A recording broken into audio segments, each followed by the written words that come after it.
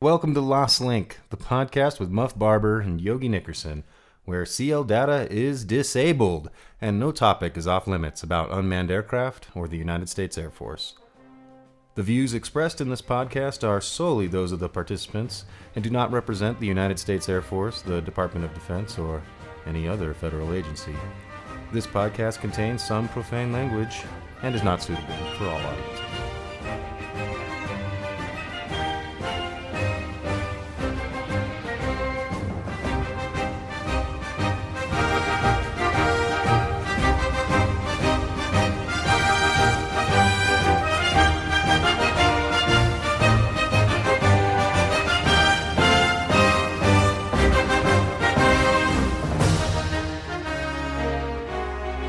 Hello everyone, Muff here. Before we get to the next episode, I want to apologize for the publication delays lately. As you know, Yogi's deployed. I recently got a promotion, moved on to a new job, and family obligations as well. All those things are going to contribute to some gaps in publication every now and again. And right now, all those things are kind of conspiring to create a gap that's longer than desired. So rest assured, we haven't abandoned the project, and there are more episodes coming. We've received a lot of feedback and requests lately from listeners and intend to address as much of that as we can in coming episodes. So thanks for listening, and please keep your feedback coming. It really is greatly appreciated. And now, on to the show. All right, Yogi. Looks like you and I are Lost Link once again. This time, I've been telling people that you're deployed, and you're actually coming to us live from your deployed location. Glad we're able to actually do this, a remote podcast for a podcast about remote warfare. It's awesome. Finally, it had to happen at some point, right? Is my deployment location like a confidential? I don't know how confidential it is. They normally tell you not to talk about it, but I mean, there's plenty of other people there who are not deployed, so maybe it doesn't matter. Screw it. Let's just say it. You're coming to us live from Germany. We're over there participating in the planning and the coordination of American efforts in EUCOM. Since we are Lost Link, I think maybe this would be a good episode to talk about the Air Force Strat system and kind of stack ranking more general. I think it's a subject that's important to everyone's career. Obviously, like less so when you're a lieutenant, but once you're a captain, just starting to roll in, like thinking about becoming a major, it has more of an impact on you than you think, and you don't really get that understanding until about that time. And it turns out the previous 5-6 years of your Air Force career were helping lead into that. So I think more people have a healthier mindset and experience in the Air Force, the sooner they understand how it all works, they can kind of come to grips and to terms with it, and just understand the water that they're swimming in, right? The dirty, dirty water. So you were a previous DS at the 20th, so you've got that I was. So you've got a little bit of a deeper understanding of the, behind closed doors, like functioning of this, and spent a bit more time dealing with it directly. So I want to ask you, in your words, what is the Strat system? So it's a stack ranking program where I think you're going to talk about a little more of the historics of that later. Yeah. But the basics of what it is you're going to take everybody in certain categories at the squadron, and you're going to rank them 1 to N, where N is the last person in that category. So for example, you're going to take all your pilots, you're going to rank them 1 to N. You're going to take all your captains, you're going to rank them number 1 to number N, however many you got. And then that number over how many the denominator, how many people were in that category, the number that was assigned to you is your stratification. So like number 1 of 30 captains, number 5 of 300 captains, right? That's basically what it is. And there's different levels and tiers. So what's this. What are tiers like the primary category and then levels, or is it levels and then tiers? So tiers is the category.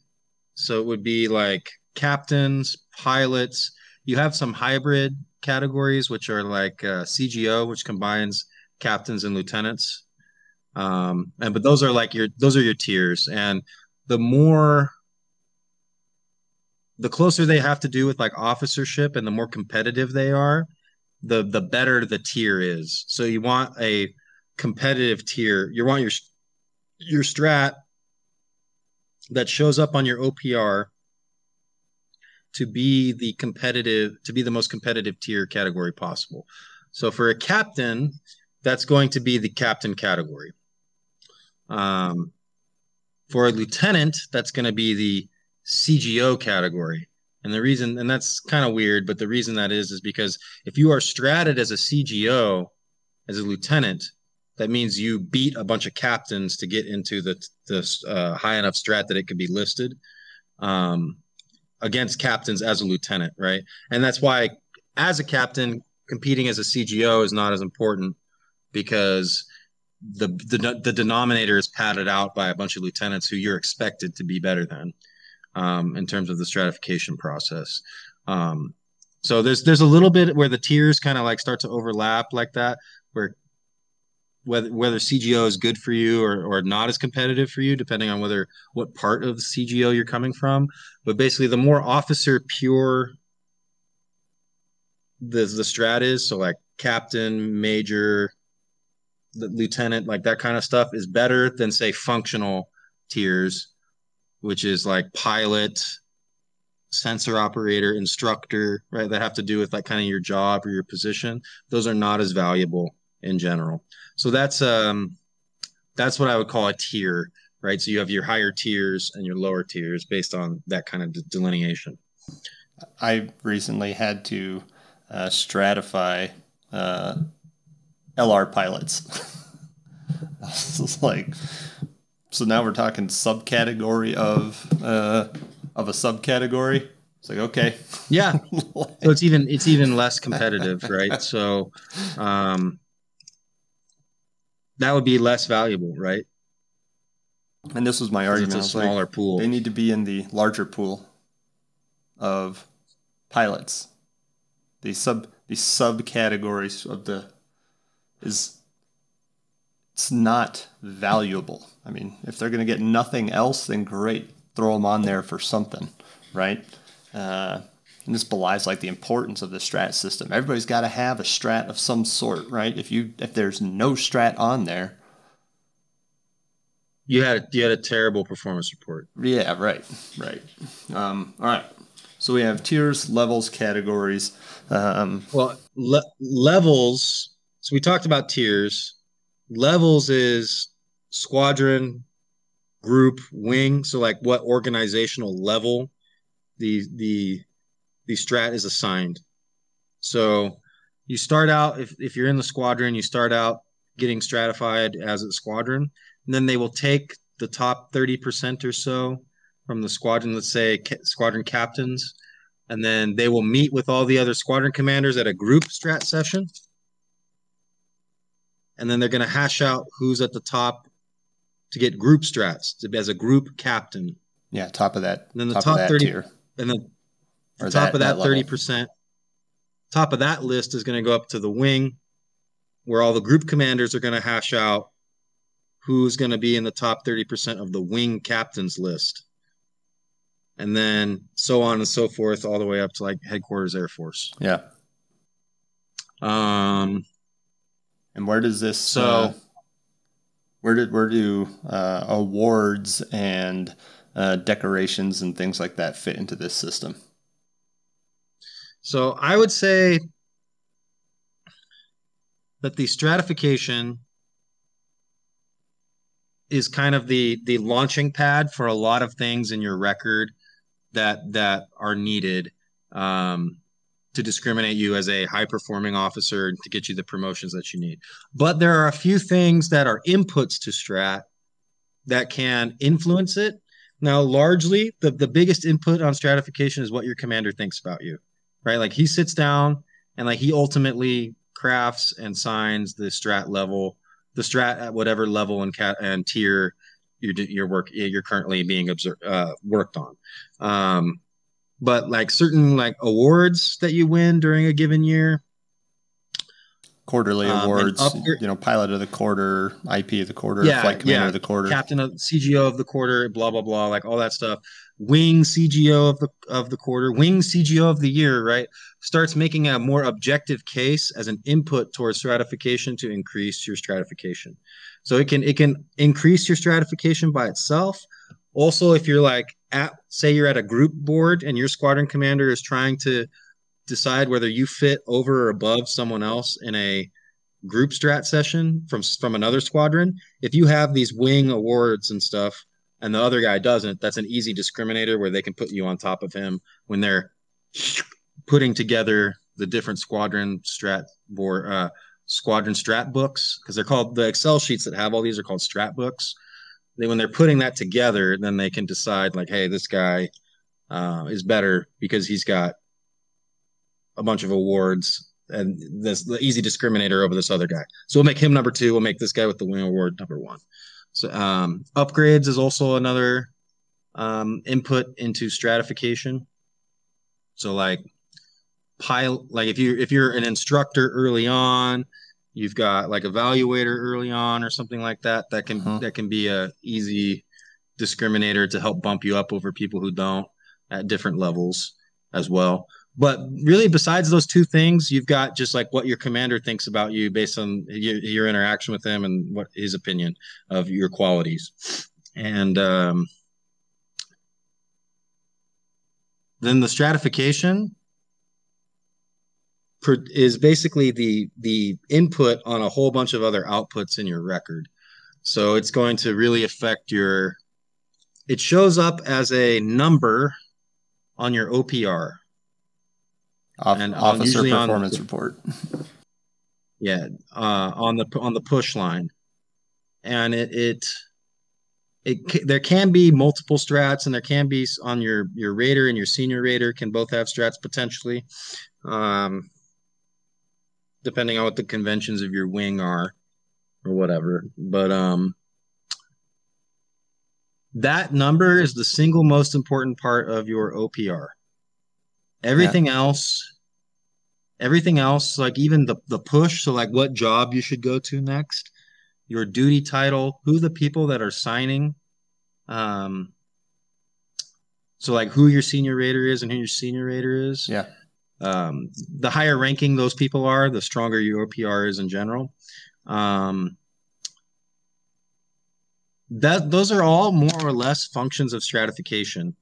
And then stratification also will affect your promotion board, whether you get selected for ACSC or even a better type of school when you're going up for IDE after a major, and all this other stuff. So we're talking about stratification and in the Air Force, a form of stack ranking, because it's the way that the Air Force decides how valuable you are to the organization relative to your peers and whether you're going to get promoted and move up the other way. So like it has some inputs, but it is largely the currency of the realm in terms of who you are and how the organization perceives you.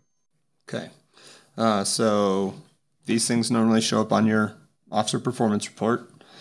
How often were they doing strat sessions? I think they're actually going to like 2 strat sessions a year, and they're starting to codify. It should be about twice a year because they're going to static closeout dates, right? Where every captain in the Air Force will have a performance report due basically on the same day, right? And so leading into that's going to be terrible.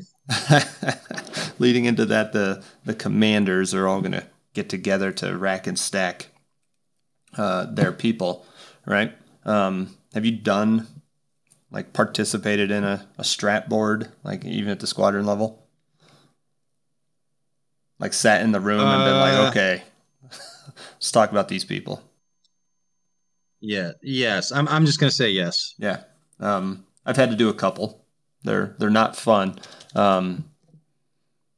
And I want to read a short passage from a Vanity Fair article that we're going to reference a lot. And in this one, they're describing what the strat session is at Microsoft. And it says, on the first day, the supervisors, as many as 30, gather in a single conference room. The blinds are drawn and the doors are closed. There's a grid containing possible rankings put up, sometimes on a whiteboard, sometimes on a poster board, and everybody breaks out Post-it notes. Names of team members are scribbled on the notes, and then each manager takes a turn placing the slips of paper into the grid boxes. Usually, though, the numbers don't work on the first go-around, and that is when the haggling begins.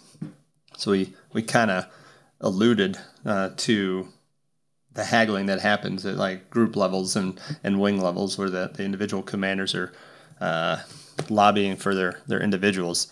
And there's the article continues, there are some pretty impassioned debates, and the Post-it notes end up being shuffled around for days so that we can meet this bell curve, which is, top 30%. You got your middle 50, 60%, and then your bottom 20, 10%, whatever it is. It doesn't always work out well. I myself have had to give rankings to people that they didn't deserve because of this forced curve. And the best way to guarantee a higher ranking, executives said, is to keep in mind the realities of those behind-the-scenes debates. Every employee has to impress not only his or her boss, but bosses from other teams as well. And that means schmoozing and brown-nosing as many supervisors as possible. And I kind of think that is not entirely unrealistic. Like that system, and though that quote is applicable to the Air Force. It's just kind of human nature, right? And it's when you hear words like brown nosing and schmoozing, those aren't good words. No, the human being learns the system that he's operating in and begins to optimize it subconsciously, if not, and optimizes himself subconsciously or even consciously to be received within that said game or system. And if he doesn't, he sucks, right? So it's about what incentives your system puts on people, or what it does to them, right? So, but like the Air Force came to this out of other systems for promotion, historically speaking. You had seniority based systems where basically whoever was been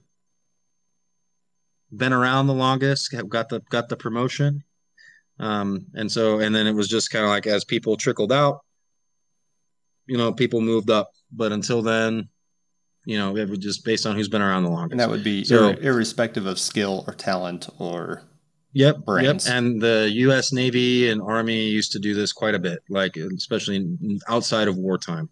During like what time frame? 1700s, 1800s. Okay. Like early 1900s. Yeah. And then during wartime, you get a lot of like commander's discretion, or like war battlefield promotion type things, where the commander within his sphere of influence of the unit would just say, I need you to be the lieutenant, right? Like you're the guy. I don't care. Like you're the guy that I need with the qualities that I need. I don't care about anything else, how long you've been around, whose daddy you are, or who's your daddy, any of that stuff. Like you're the dude that I need to lead these troops into battle. You're now the lieutenant, or you're the captain, or whatever, right? You are the Captain Spear of Band of Brothers fame, right? Exactly. When you're thrown in to lead these men into this town. Yeah. So seniority obviously has its issues, which you already talked to. I don't even think it's really even worth going into. But basically the more talented people are just frustrated that they can't hop the fucking old fogies who are just sitting at the top above them in the positions, and it's demotivating for everybody. The commander's discretion system has perceived issues as well, because you don't know why someone is promoting that person. Now, in in wartime, we hope that they're promoting the best people because that's what they have to do, right? And in the speed of battle and the need to just get the best leaders on the front lines, it adds some clarity, and the clarity, right? immediacy, right? But as soon as you get out of that wartime environment, the promotions get opened up to charges of nepotism. That the guy's just picking his friends or his friends' sons or whatever, right? And it's not fair. Um, and so the Air Force adopted a stack ranking program to try to have some of the to get away from the entrenched lack of mobility of the seniority system, and to make it more fair than the commander's discretion system. And we pulled a lot of it, as you alluded to, from Jack Welch and some of the stuff that companies were starting to do in the 90s. You want to go into that a little more? Yeah, so there's a guy, very famous CEO. His name is Jack Welch. He was the CEO of General Atomics, General Atomics, General Electric, Thomas Edison's old company, from 1981 to 2001, so 20 years, right? And in the early 80s, GE was, competent company. It's been around for, 100 years or so, and they did electrical stuff. But they weren't this like massive powerhouse of a company. And so Jack Welch takes over, and he decides that he needs to implement this kind of stack ranking system as part of a series of other modifications to the way that the company works. And his stack ranking system basically stated that you've got your top like 20%. Then you've got kind of like the necessary middle of the company, right? Your middle, we'll call it 60 or 70%, and that leaves 20 to 10% or so of people at the bottom. And everybody has to fit into this curve and be given a ranking within that relative to their peers. So this is the number 1 of 100, number 30 of 100, etc. And the logic here is that, like, a company is not obligated in any sense to fire people, right? You could always have the exact same people for your entire, until they just leave on their own accord, right? Because they retire or get out. But as the business world, if you want to remain competitive, maybe you need to evolve a little bit. So if I just shave off the bottom 10%, I can hire another young 10% to come in there, and now maybe they are of higher talent and they move up. So I'm constantly like shaving off the bottom to give me an opportunity to get higher quality talent on the next round of hiring that we do, right? And so overall, the performance of the employees on the whole would increase over time as we just keep lopping off the lower performing and then pulling in more, right? Like overall, we would vector up is the idea, right? Yes, from a top-down perspective. Now, that has some negative externalities, I think is the word in economics, right? So when you make that change, most human-centered systems are what you would call type 2 chaotic. So when you change the input, like, you're dramatically changing what happens in the dynamics of the entire system, and you basically cannot really predict what happens. And in Jack Welch's case, that's kind of what happened. But before this like really started to like metastasize and manifest, everybody else was trying to get into this game. Jack Welch is like on the cover of Forbes magazines, and he's writing books, and he is like the CEO's CEO. Everybody loves this dude. and largely because GE starts making gains and growing. They get into aviation, start making fucking engines and stuff for Boeing and everybody else you can think of until like into the 2000s. They're doing GE Finance. Like their biggest money maker for the company is no longer General or Electric. It's very specific and it is financial, right? So they basically turn themselves into a bank with all these other side jobs of electrical things. I didn't know that. And then fast forward to the collapse of the financial markets in 2008 and all that stuff, and GE took a huge hit because they were just playing in that same game.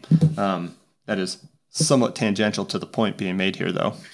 But everybody's like getting on board with the Jack Welch way of managing things because GE's it's the exploding. new hotness. Yes, but it's the new hotness. But it's occurring for other reasons, and everybody's biting off on this.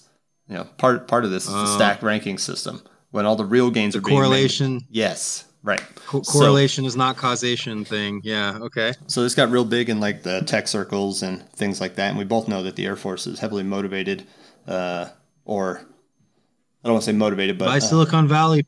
Yeah. Well, Silicon Valley penis envy. Yeah, yeah. We're basically trying to model their innovation style. Because we're the most innovative branch, so like we're like Spirit Brothers.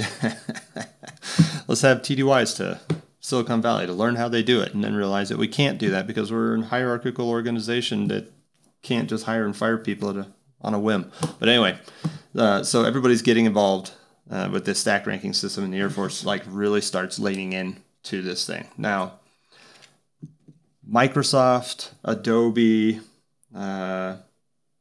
Google, there's like all these massive companies that are like really getting into this into the early 2000s. And this Vanity Fair article that I quoted earlier came out in 2012. And this is, it's called Microsoft's, let me see.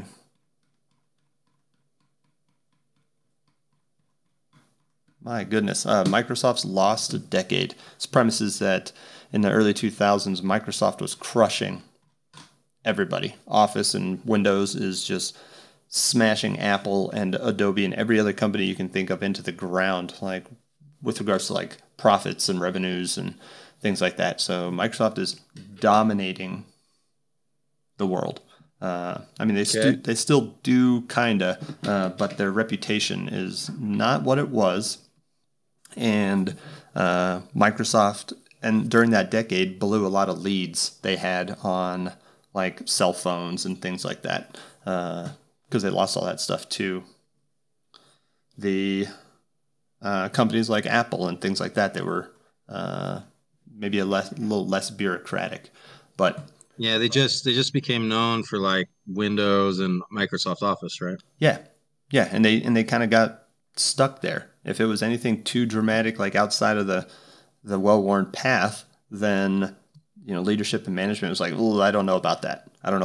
And like these projects and these ideas would just die on the vine because there was risk involved. And this is the outcome of a stack ranking system. You cannot afford to be the guy that failed. You can't be at the bottom of that list, right? So it's easiest to stay in the pocket and work on the things that will work, which stifles innovation, etc. So let me read you a little bit more of this Vanity Fair article. At the center of the At the center of the cultural problems was a management system called stack ranking. Every current and former Microsoft employee I interviewed, every one cited stack ranking as the most destructive process inside of Microsoft, something that drove out untold numbers of employees. The system, also referred to as the performance model, the bell curve, or just the employee review, has, with certain variations over the years, worked like this. Every unit was forced to declare a certain percentage of employees as top performers, then good performers, then average, then below average, then poor. If you were on a team of 10 people, You walked in the first day knowing that no matter how good everyone was, 2 people were going to get a great review, 7 were going to get a mediocre review, and 1 was going to get a terrible review, said a former software developer. It leads to employees focusing on competing with each other rather than competing with other companies. End quote. Yeah. And that's exactly how it feels here. So how would you say your group impacts your, how aware are you of the year group that you are in? I am hyper aware of the year group I'm in. I know they kind of don't want you to be. It's kind of like, if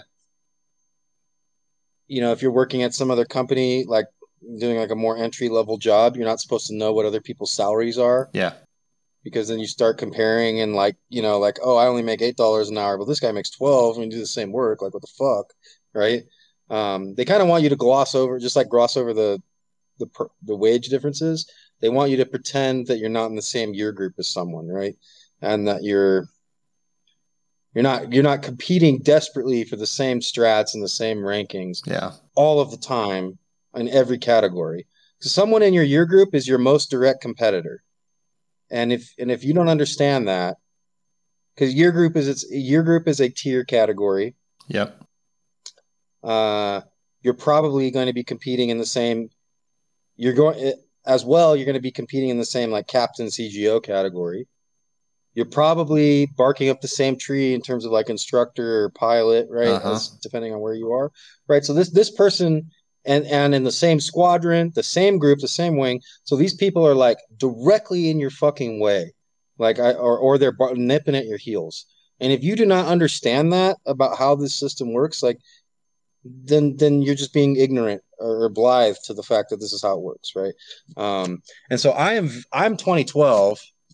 I am hyper aware. It's like one of the first things I sussed out when I got to the 29th. I was like, who's in the 2012 year group? I was like, this guy, this guy, this guy. Okay, cool. And like, and then I want to keep tabs on them. I want to keep tabs on like what they're working on, what they're doing relative to me, right? And in a way that I'm not quite as aggressive with like other people, right? Yeah. And I think a lot of people do this, even though you're not supposed to, right? You're supposed to be team oriented and like it's just going to play out the way it is. But like, that's not, the system doesn't encourage that. Is what I would say. If I was a 2012 the system encourages captain, you to be sorry, go ahead. If I was a 2012 captain, like there's a reasonable chance that we wouldn't be doing this right now. we'd be too like leery of the other person. Yeah, and I mean I might be more competitive, like more of a competitive, aggressive fuck when it comes to that kind of stuff. Then it's probably healthy, maybe. But I would say you're right. There's probably like if you were a 2012 person, I'd be like a little bit more, like I wouldn't want to share my good ideas with you or whatever as much. Right. You're supposed to be team oriented and like agnostic of all of that, and you want to appear team oriented to your leadership, so that they don't see that you're playing this game. Because if you get caught playing this game, like they'll probably punish you for that. Yeah. But like you are playing the game. It's just about not getting caught.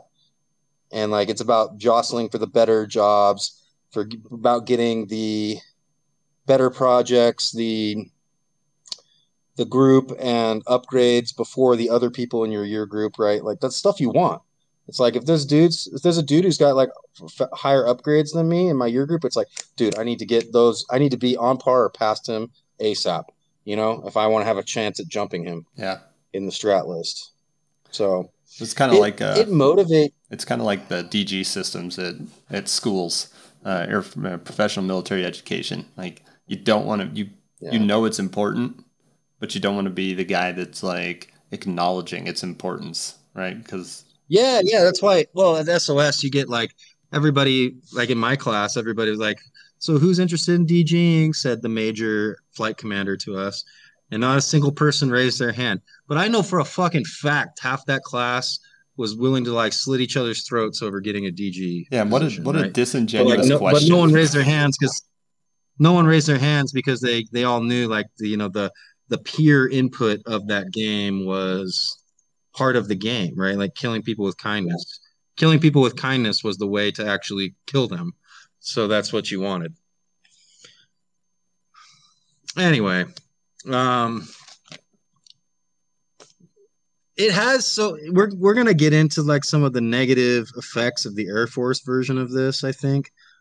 But for all of you lieutenants or young captains out there, we're like the reason we're talking about this is understanding stratification is the single most important thing to getting you into a higher potential energy vector um, in the Air Force, and not ignoring it too soon. So, or not ignoring it till too late, or leaving it till too late to start caring about it. Um, when you actually need to have as good a strategy as you possibly can is like mid captain, like maybe a year or two before your majors board, and that's like really the last time that you could really like change your impact, because after that you start to become pretty solidified, and your stratification mobility starts to really congeal and slow down, and at least in my opinion. Like once you've hit major and hit your major board and stuff like that, it becomes a lot harder just to like move you up or move you down. Whereas like lieutenant and early captain, it's pretty free for all, like what your squadron commander can do for you. So he can just decide, you know what, you're the shit, and like elevate you from the bottom to the top, right, as a lieutenant. And the sooner you can have that done, the better. So, like, you get into your new squadron, you want to be like trying to make instructors sooner rather than later.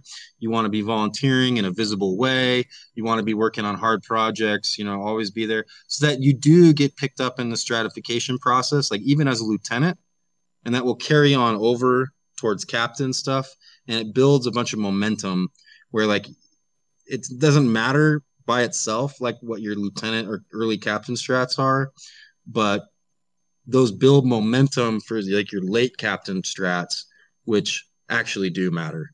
And it shows a sustained record of performance as well when you go to your majors board, which is strong as well. Which then leads into like the first great kind of nut cut of the Air Force officer side is school select or non-select, right? If you were selected to attend Air Command and Staff College or an equivalent in residence, boom, like you're now in the top, 15 to 20%. I think it's actually 10% of everybody else that was competing for promotion that year, right? And everybody knows that getting into school is like the vector into staff, which is then the vector into being a DO, which is then the vector into being a commander, right? And on that path. So that's like one of the first like major gates is going to school. It's not impossible. Yeah. A lot of people become those things without going to school in residence, etc. But if you can get that picked up or get picked up for that, then great. You're on that route. You know what I mean? Yeah. My point is that I think like the sooner that you can like consistently win some pretty high awards, like as a first lieutenant or early captain, that can help elevate you and get some, up before your peer upgrades. So like before any of your other people in your year group get selected for instructor, you want to be the first one to be selected, right? And you want to prove that you're the dude for that. This like the game matters before it matters, I guess, if that's what I'm trying to say. Like it gives you those stepping stones into when it matters above your other dudes. So you got to be trying to play that game like as soon as you rock up to your first operational squadron, it's on, dude. Like you need to start trying to do this stuff. You need to be the best pilot. You need to get through MQT as quickly and efficiently as possible. Impress some instructors so that the gossip starts around you, right? And you start getting tasked with. Yeah, have the attitude on shift work. That's like that you're not complaining or being lazy fuck about anything, right? And like wanting to work on projects when you're not flying. Actively pursue awards. Now you got to do all this without being very heinous or selfish or coming across as selfish in the way that you do it. So there's a balancing act there, because if you, like I said, if you get caught being too selfish in the way that you pursue your own elevation, then like it'll turn around on you. Like you gotta catch the tiger by the tail and ride it by the tail, essentially, right? Yeah. Here, and like it'll turn around and eat you if you're too aggressive. But you absolutely are doing that, right? Like you are absolutely trying to finagle your way with taste to be seen, and so that's what you got to do. That's why we're talking about it. We're talking about how to, like, why it's bad or kind of not a great system, but it's the system that exists. And so for all you lieutenants and early captains out there, like seize the day now, right? Like start trying to take steps to get stratted now. And it's a long-term game that you're basically going to play up through your majors board. So when you say long-term game, what's interesting, if we're stratting people like every 6 months or so, right? At least at Microsoft, this seems to have like led to you're focused on all of your short-term gains. You want like to carry one project or two over the line every 6 months, right? So that you can have that in your record, and it makes it more difficult to focus on longer term goals and projects that might take a year and a half, but is not going to have payoff until later. You know what I mean? Yeah, I mean, I'm conscious of when I accept a project relative to my OPR closeout date and stuff like that, or like when the strat boards meet. Yeah. Like I don't want to be in the middle of a project. Ideally, right? And sometimes you can't really do anything about this, but ideally, I want to have my project be like wrapped up with it bearing fruit and everybody's hyped about it like the day before the strat session, right? Like, right. And you want to time that out. So that your squadron commander, he fucking walks in there with like the biggest hard on for you that he could possibly have, right? That's what you want, right? And if you're not thinking like this, like people are like, oh, that's not very team oriented. That's very calculating. Like you're a simpleton and fuck you. That's how I feel about it. But like you operate within the system. Yeah. This is the water you swim in, right? So yeah. And like if you don't want to abuse it, I guess is what I'm saying, but like you need to be aware of its existence and then not run afoul of it. Is I guess what I'm saying. Like, so I think there's a difference between abusing it and being aware. More from Vanity Fair. I was told in almost every review that the political game was always important for my career development, said Brian Cody, a former Microsoft engineer. It was always much more on let's work on the political game than on improving my actual performance.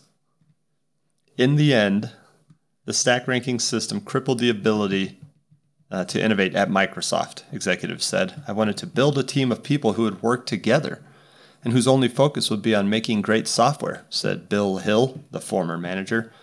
But you just can't do that at Microsoft. So all of these companies are like backing away from this system because they have realized that it stifles their ability to operate and to execute, right? So, but the Air Force is like leaning into it somewhat as like, we're in a very impersonal system, right? Like the only person who really knows you is like your most immediate supervisor and maybe like his supervisor if you're on his radar enough. Beyond that, they don't really know. So they've got to use this like quantification system as a proxy for quality, right? Yeah. So we can talk about specifically stratification and what its negative externalities specific to the Air Force are that people often talk about. We can kind of go into that. So the first major one that people like to talk about is the halo and the horns effect. I mean, have you heard about that, Muff? It gets from you. I've known it by other terms. Okay. Yeah, like I haven't heard halos and horns specifically, but there's just like a momentum, right? I definitely know the halo effect. Somebody looks awesome because they were awesome previously, and they continue to just be awesome. So talk to me about Halo and Horns. Yeah, so the horns is just the inverse of Halo, but basically it's saying that there's a zero-sum game. The 1 to n stack ranking is zero-sum, and it's especially rigid at the top, the very top, and the very bottom. Where because if you're at the very top, to move you down, like they have to move someone up, they have to move someone else down. So you basically once you've made it to the very top of the strat lists at a high enough tier, or at a high enough level at a broad enough tier, it becomes, the presumption is that you're not going to get moved down unless there's a very good reason to, like a very clear, distinct reason. Like I think about it like rulings on the field when referees are making calls in sports, right? And they're looking at instant replay. Like they're not going to overrule the call on the field from replay unless there's a very clear instant replay picture that shows that the ruling on the field was wrong. You got all things being equal, if it's not. You got a DUI. You had an unprofessional relationship with a student. Things like that. That's boom over. Yeah, or like had really aggressive failure, or like IG complaints out the wazoo for like stuff that you were directly doing, right?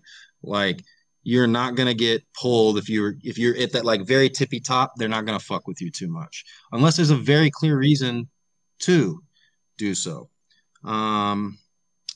The and you get momentum behind you as a result of that, where like those guys, because they have those strats at the very top, it opens them up for opportunities, like say school, like certain jobs, certain TDYs, right? Like whatever, right? That in turn justify higher strats because they had those ones, right? So it becomes a circular process where, because they had the high strat that gave them access to the stuff that other people didn't have access, the opportunities that these other guys didn't have access to, that justified their remaining at the top, because they can say like, oh, I worked for the general, doing this and this at the Pentagon or whatever, which your average dude did not have the opportunity to be selected for that, because you had to be like a top 2% guy to be selected for that in the first That's place. like a snowball rolling downhill, right? Like it just gains momentum, and it has more opportunity to pick up more snow, and it just gets bigger and bigger and bigger, larger surface area, picking up more and more and more and more snow, etc. Whereas your tiny little snowball at the top, if it starts a little late, etc., is not going to have the same opportunity. Correct. And same thing with horns. Like if you're too far down, like they're not going to, like if you're down at the bottom of the strat list for whatever reason, you're gonna have a hard time even breaking into the middle, because you're perceived like, oh, he's at the bottom, like he's there for a reason, right?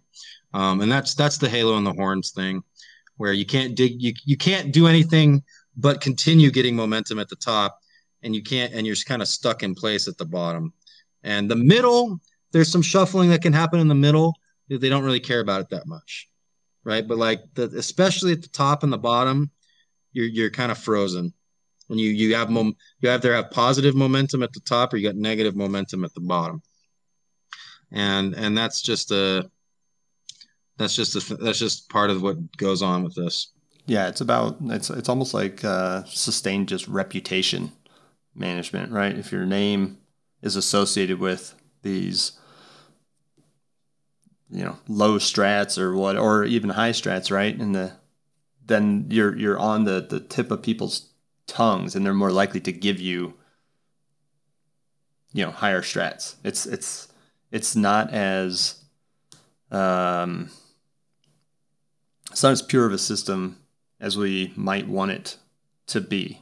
It purports to be one thing based upon quality and like how well you have performed, but that is influenced by the history. It has nothing to do with like just this last year. You know what I mean? Yeah, and like and that momentum is a bad thing, because on either side, because it means like people that are maybe unfairly pushed down, or are late bloomers, right? They find that their success can only go so high, if at all, right?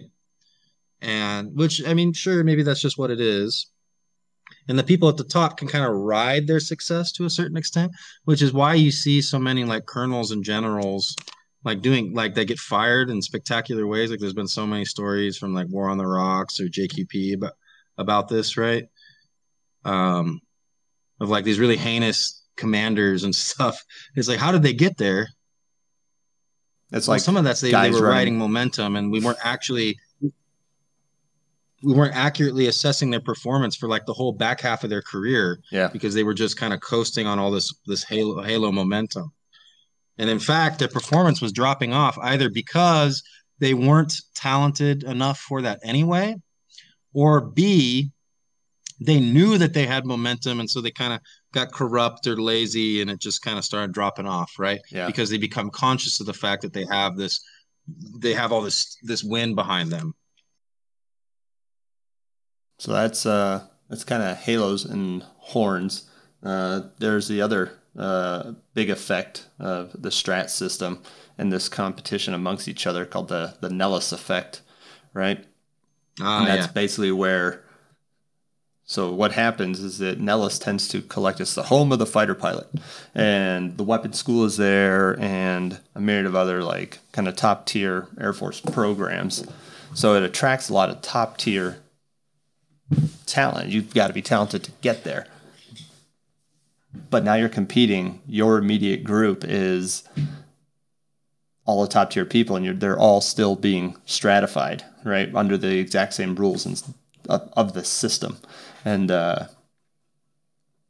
so consequently, that going to Nellis can be something of a death knell for your career, because you were, big fish in your formerly small pond, but now you're in a pond full of nothing but piranhas and killers and the best people in the business supposedly, and you're nobody anymore. And so now that the wing exec, some podunk wing somewhere, is getting tagged to go to school, and you as this top tier pilot and instructor and potentially leader are now number 45 of 55 of instructors at the weapons school, for instance, and that doesn't look good at all, because people will see 45/55, and you are hoping that they continue to read from there and process that, like give bonus points for the fact that you were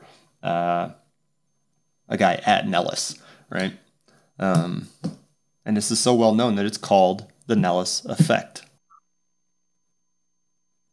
Well, and then doesn't that lead to what we were talking about earlier, where we don't want to they don't want to work together, and in fact, like the functionals will try to spread these guys out so that they're not working on the same projects together at different bases, right? So like our top talent is diffused rather than brought together. Yes.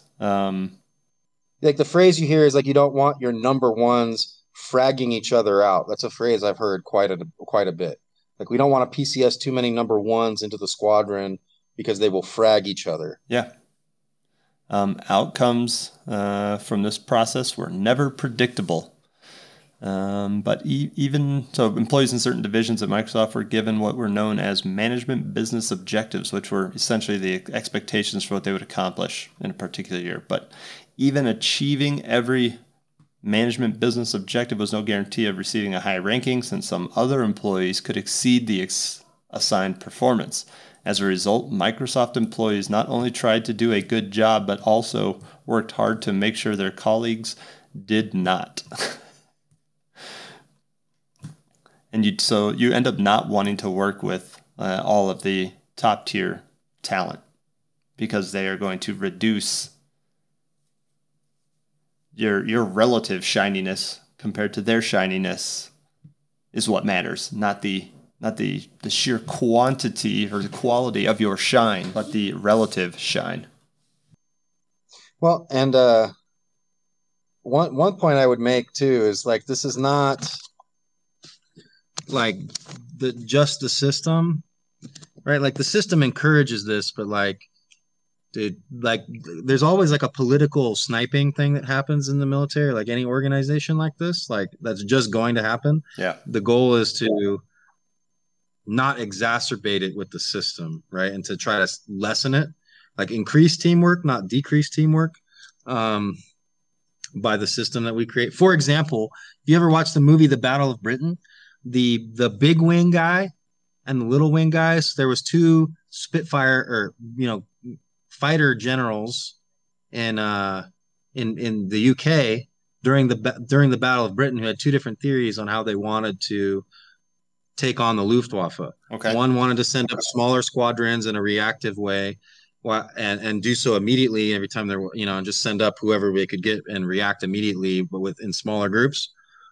And so you would harass and drive them away, but you wouldn't annihilate them. The Luftwaffe forces.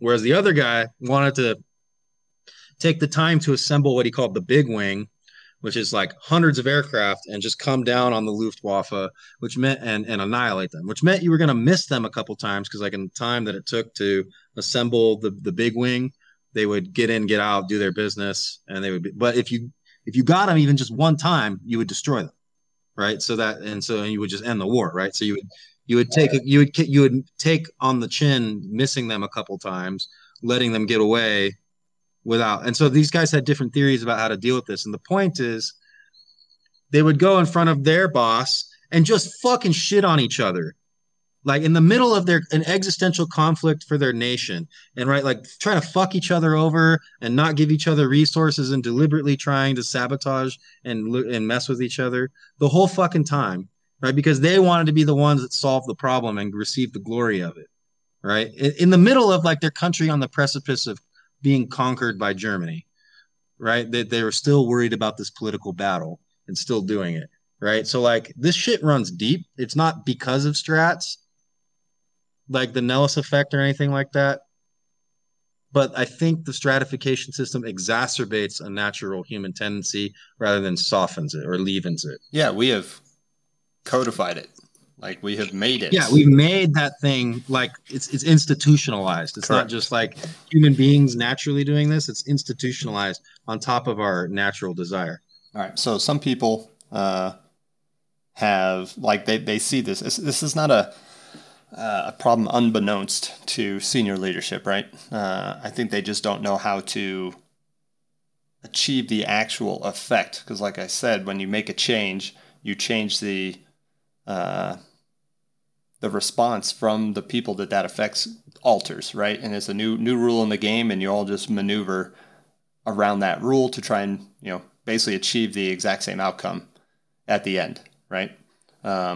It's all about competing with your peers and the people immediately close to you that you work with, whether you make it a more nepotistic system or a more codified, like data-driven analysis type of system. Famously, there was the Colonel Ned Stark, who was writing, I think, for War on the Rocks, who did like 3 or 4 articles about the high-performing officer system. Came out to be a colonel who benefited from that program, and his name was Jason Lamb, I think, and then, if I recall correctly, he got out after writing these articles. He was asked, the chief of staff was like, "Hey, come work for me," and I think in the end he was just like, "Nah, I'm gonna bounce." So people understand that this system exists, and some people will try to solve it in their own little realm, right?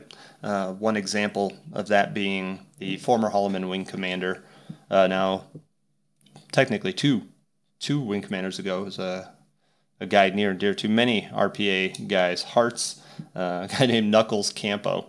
And from the summer of 2018 to the summer of 2020, he was the Holloman wing commander.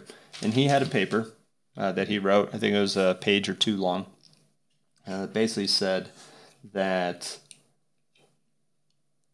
his underlying premise, to paraphrase an Eddie Murphy stand-up bit, is, "What have you done for me lately?" Right? He was not that interested in all of your prior strats and anything that was like basically older than 2 years ago, right? For his what he was looking at. He wants to know, how have you been crushing it lately?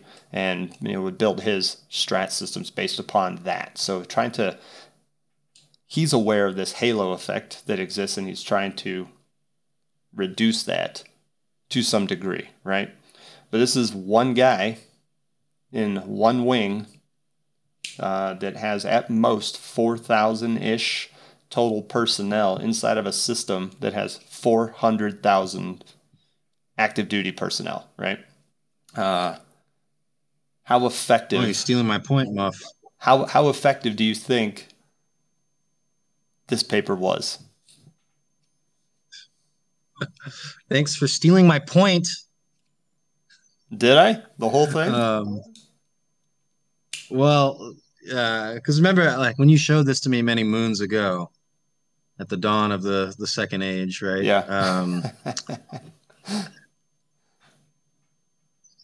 You were like, "Isn't this a great paper?" And I was shitting on it. Yeah.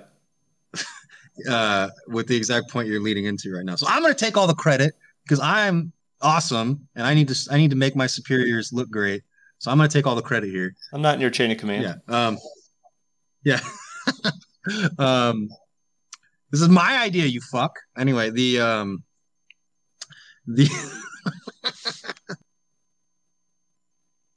to answer your question, so I really like the sentiment, if you would, right? And like you said, he's trying to get away from the halo effect.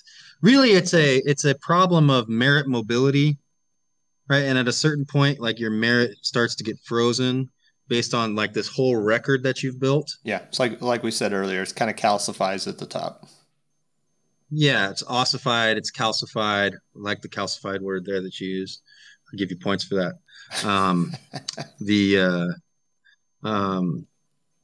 Right. And so he's trying to basically say, like, hey, I don't care about your stuff 2 years prior.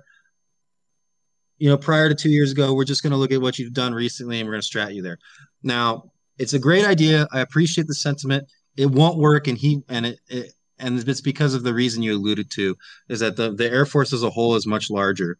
And so you have to think about really what a colonel or a general at some point is doing with the stratifications and what they mean to him. And really, you're stratting your people and your best people who you've had the most influence on, right? Who presumably reflect your mindset, priorities, orientation, philosophy to the greatest degree possible, as opposed to people you didn't interact with and didn't command, right? Yeah. And you want those people to go as high and as far into the ranks of the Air Force as possible, so that your ideas, much like a sort of, passing on your genetics, if you would, right, is being passed on into the future generations of the Air Force, into the genetics and the evolution of the Air Force as it goes forward to the maximum extent possible. Now, if the rest of the Air Force is not doing this whole, like, I don't care about what you did 2 years ago thing, and is not looking at it like that, and they're putting up officers that have been like number ones from lieutenant all the way through lieutenant colonel, right? And your guys who have that, as soon as they go on your command, you like look at him like, I'm going to bump him down and bump this guy down. And it's just going to get really messy and fluid. You're making them non-competitive with people outside of your level in your tier. Yeah, or your wing in this and they're case, going to lose outright. You're essentially undermining your own Air Force genetics because you're not speaking the evolutionary language of the rest of the Air Force anymore. Yeah, you're the random mutation that has occurred that might has a very low chance of success and won't. Well, lower chance of success. Yes, well, in our system, it is exceptionally unlikely, but it's like the first guy that developed a web foot. You know what I mean? Like, yeah. Who cares, right? Yeah, I'm just saying, that gene dies out. But these mutations are hurting chances of survival in this case, right? Because your records are not as good. There's more variability. Yeah, and they're not in line with the atmosphere or the environment that you're operating in. Yeah, you're fucking with your top guys' records more than other wings are, if that makes sense. Yeah. And so unless there's a big directive to do this from top down, like above the wing level, above all these things, like for the entire Air Force, to say we're not going to look at the history beyond 2 years, right? Fuck it, it's out, right? Like we don't care, or we're gonna mask everybody's previous strats or whatever, right? Like I don't know what it would actually look like, but maybe get rid of the PRF. The only thing that goes up is your last 3 OPRs. Yeah, or something, right? To promotion boards and things like that, yeah. Or we just don't have strats, right? Like you have to actually like read the lines, right, and decide. So what other options are there? Like I know you've got some history here, so let's hear some of that. Well, before we go there, the last point I wanted to make about like this whole thing with stratification is itself, before we talk about like other options. I think I mentioned this earlier, but it's the currency of the realm, which is like it's how you get paid, right? Because everybody is getting paid the same amount. Like 2 captains, I'm getting paid the same amount as a lazy captain who does like the bare minimum, is not a instructor, right? At least for now, until promotions. And they pay you in glory, right? Which is your phrase. So I'll give you credit for that. But they pay you in glory, they pay you in stratification. And it's the primary method of payment that you get for doing a good job, right? Because everything else, all the benefits, all the actual money, like that's already given to you up front for just being in the Air Force at a given rank. It's almost like a communist system where, to each according to his needs, right? We all have these paychecks, and whether I work a lot or a little, I am still getting the same benefits. So everybody's like, well, why am I working more? So they have to come up with some other means of motivating you or paying you is what you're getting at, right? Well, yes, yeah. And if they cannot give you a strat, then and if you can't achieve that strat because say you have too little momentum or you already have a ton, there's not a lot of motivation to change what you're doing, right? So because there's it's not as flexible as we would like it to be. You can't just move people around in the same way. Like there has to be justification for moving people down from the tip top, and they have all that momentum, right? It's highly demotivating for anybody who's trying to actually accrue that currency, right? Is all I'm saying. And as well, like unlike a company, the Air Force can't just fire you, right? And you can't just quit, right? So right. Like if you knew that you were being stratted really low in a company and like you didn't like that and you thought that was unfair or like that you deserved to be stratted better, it could do like you could walk away, right? You could be like, I quit, here's my 2 weeks notice, see you, dude. And I'm gonna go roll the dice somewhere else. And you know, if this was, and then we'll let the gods decide, right? Like whether you were wrong or I was wrong, right? But you have that option. In the Air Force, you don't. You're kind of like it is what it is until your commitment comes up. And so it's kind of a brutal. It's kind of a brutal way of locking in your value at a certain point, unless you're at the very top. And I think it's really frustrating, even from like the upper middle, trying to break into that HPO top track. Yeah, is incredibly frustrating. And then like even and then all the way down from there. So like unless you're at the very top, it's very frustrating trying to get up into that stuff and do that. And you can't, and you don't have the option to walk away. And the last thing that I will say is that it's just it's a number, right? So like all of this value is being compressed into a digit, right? Or digits, right? Some numerals. Simply say this person is better, however defined than the other people, right? But especially when we're talking about broader categories like CGO or captain or like officer year group, officership's complex. It has all kinds of different dimensions and variables. Like some are technically gifted, some are good communicators, some are good managers, some have vision, right? Like, or whatever, right? Like there's all kinds of different things. And we have to just distill all that down and be like, this one person is better than this person, and we're not saying anything more than that. And it takes a village, but we're forcing people with different traits and different value to the organization to be like pretty like brutally to compete with each other on the same scale. And I don't know. I think some people are better at some things than others, and they both provide a lot of value in different ways in a lot of cases. Um, and the stratification system kind of like just bulldozes over the sensitivities of that perception. Yeah, it's a horrendously lossy compression algorithm. Take all this stuff and boil it Yes. down into one deal, and you I lose like all that other information, right? So, um, Wow. That's a great point. I love that. Lossy. That's a great description. what are the some of the other options that existed in the past? Yeah, I mentioned it before. You've got your seniority based and your commander's discretion based.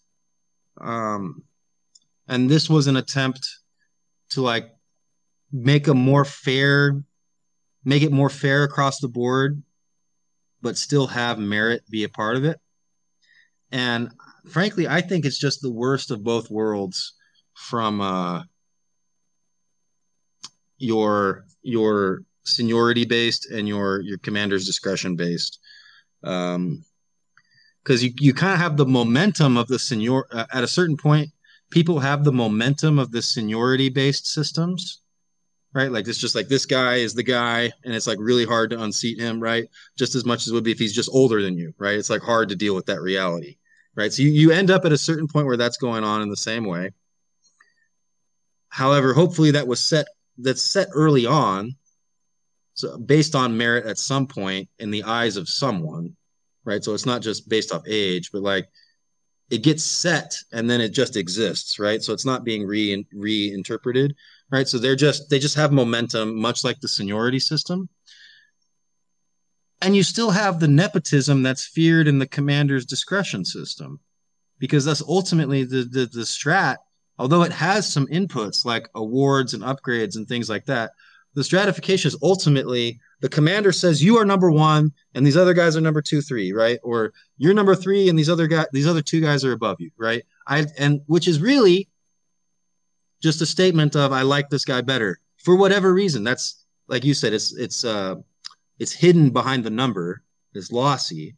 Like the reasoning behind it is, but it's just I value this person more for an unstated reason. I value this person more. Maybe that reason's good, maybe that reason's bad, but that's what the strats.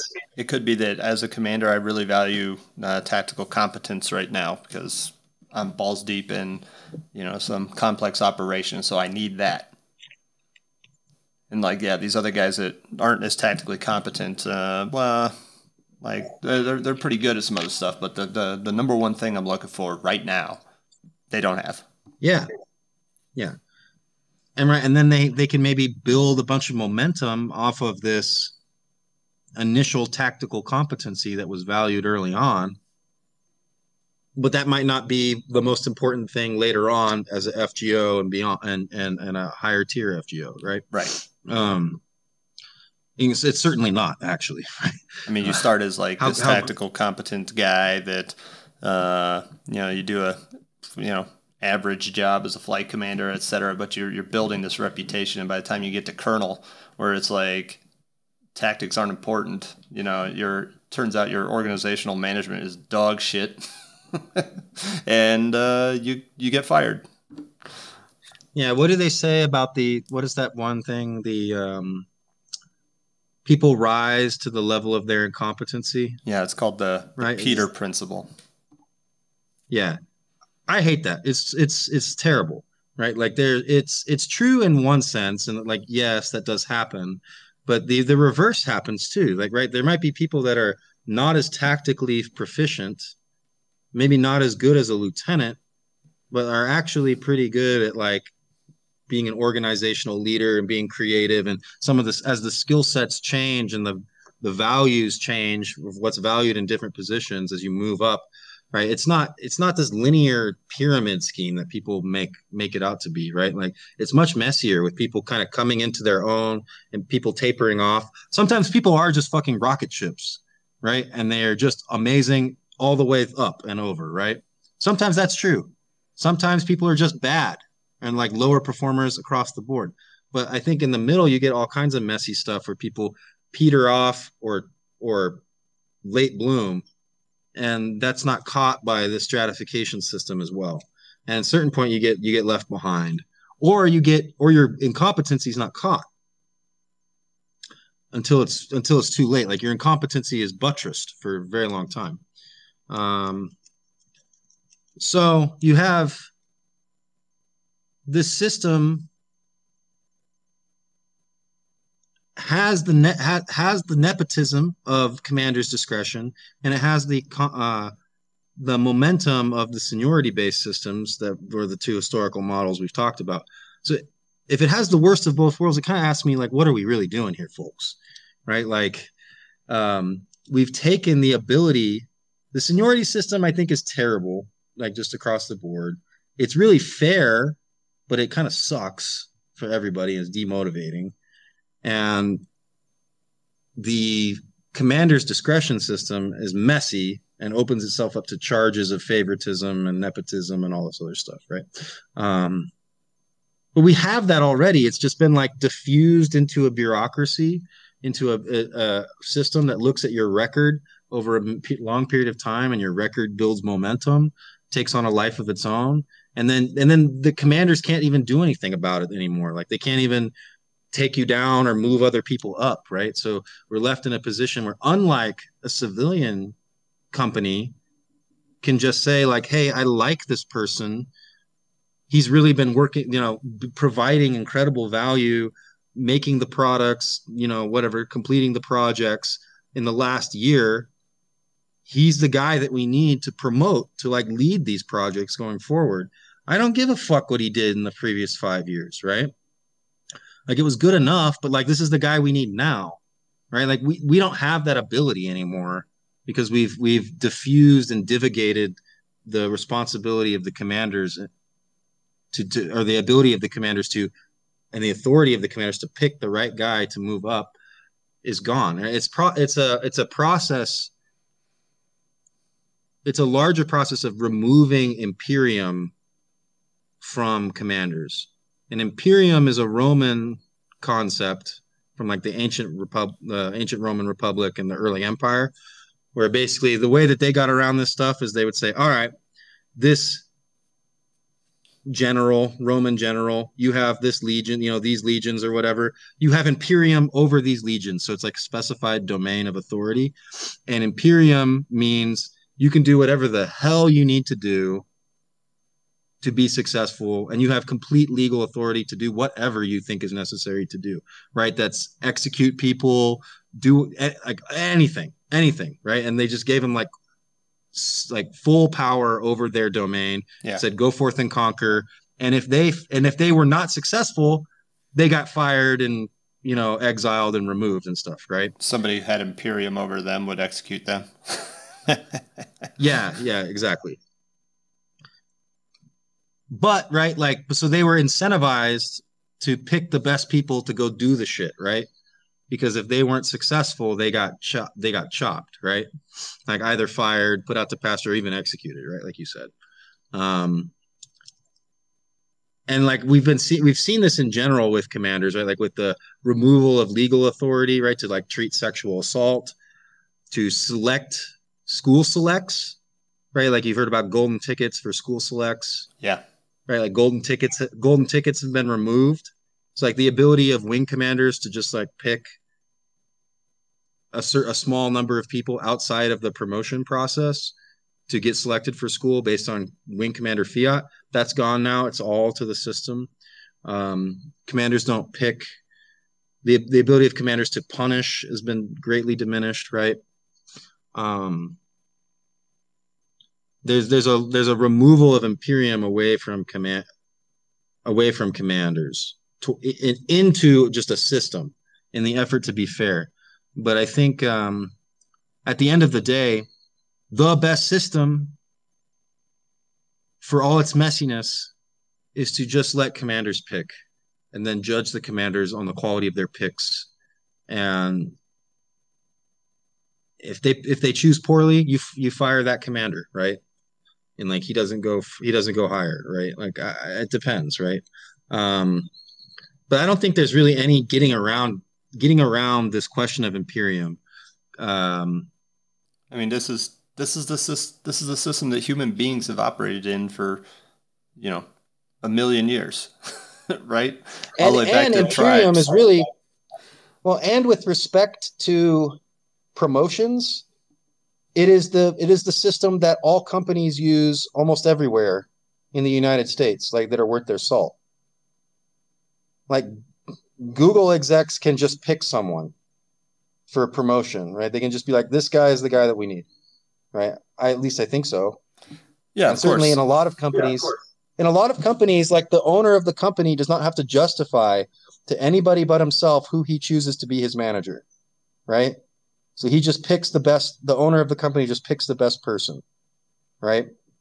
And we're not looking at like he doesn't have to justify beyond like across the person's performance as a whole. You can just be, this is the guy that I need.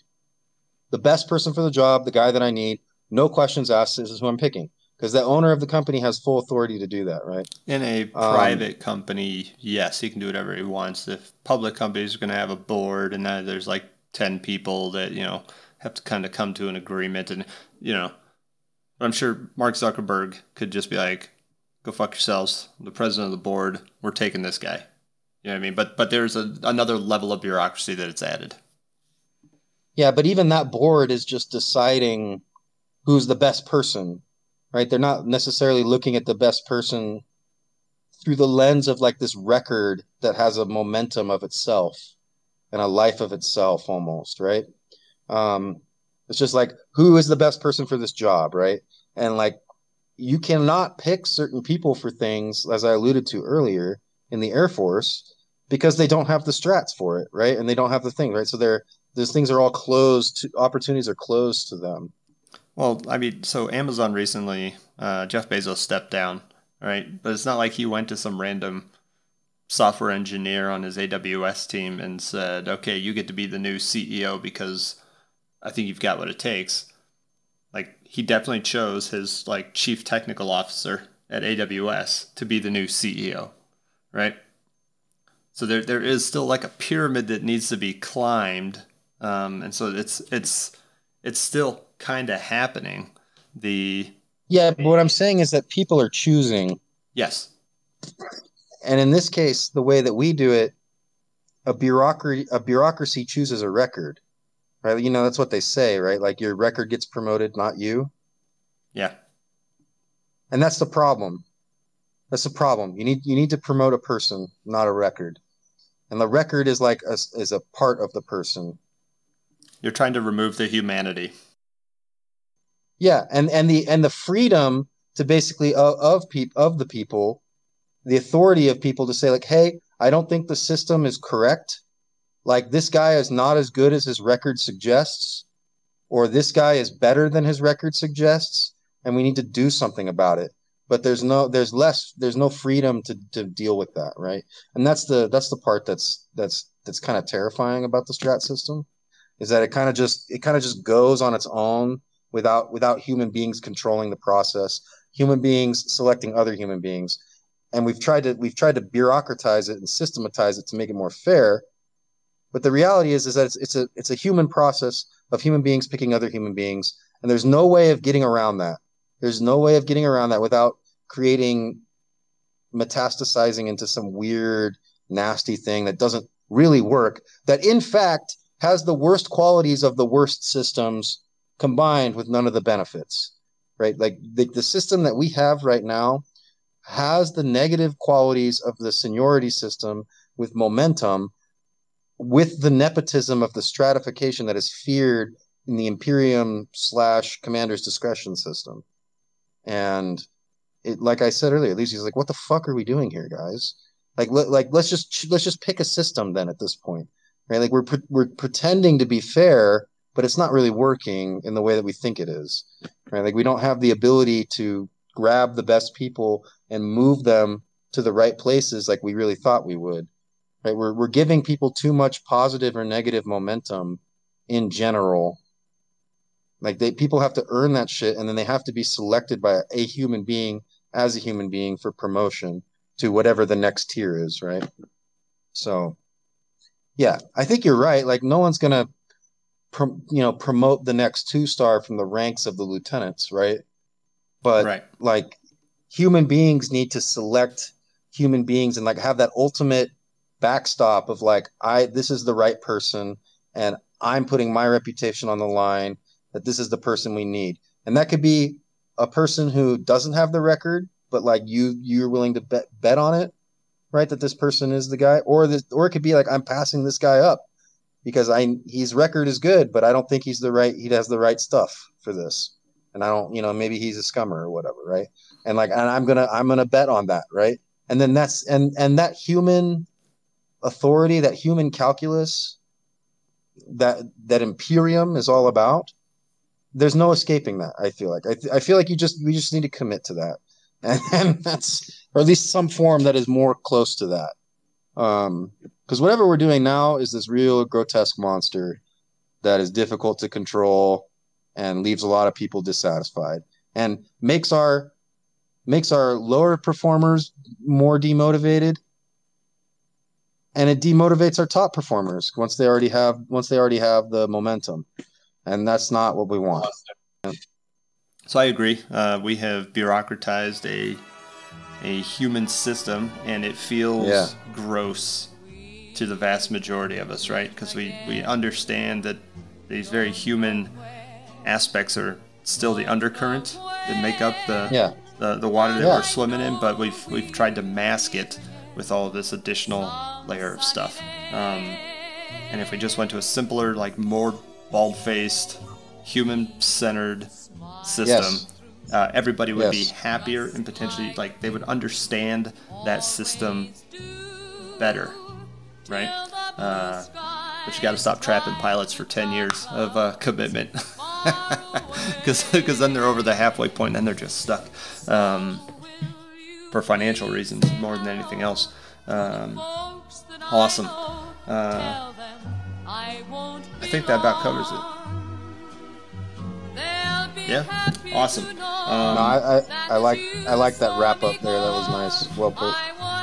I like that we've been able to hit this up over Signal, or basically remotely, right?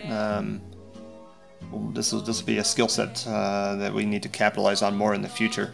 So, Yogi, I think we're good. Why don't you take us out? See ya.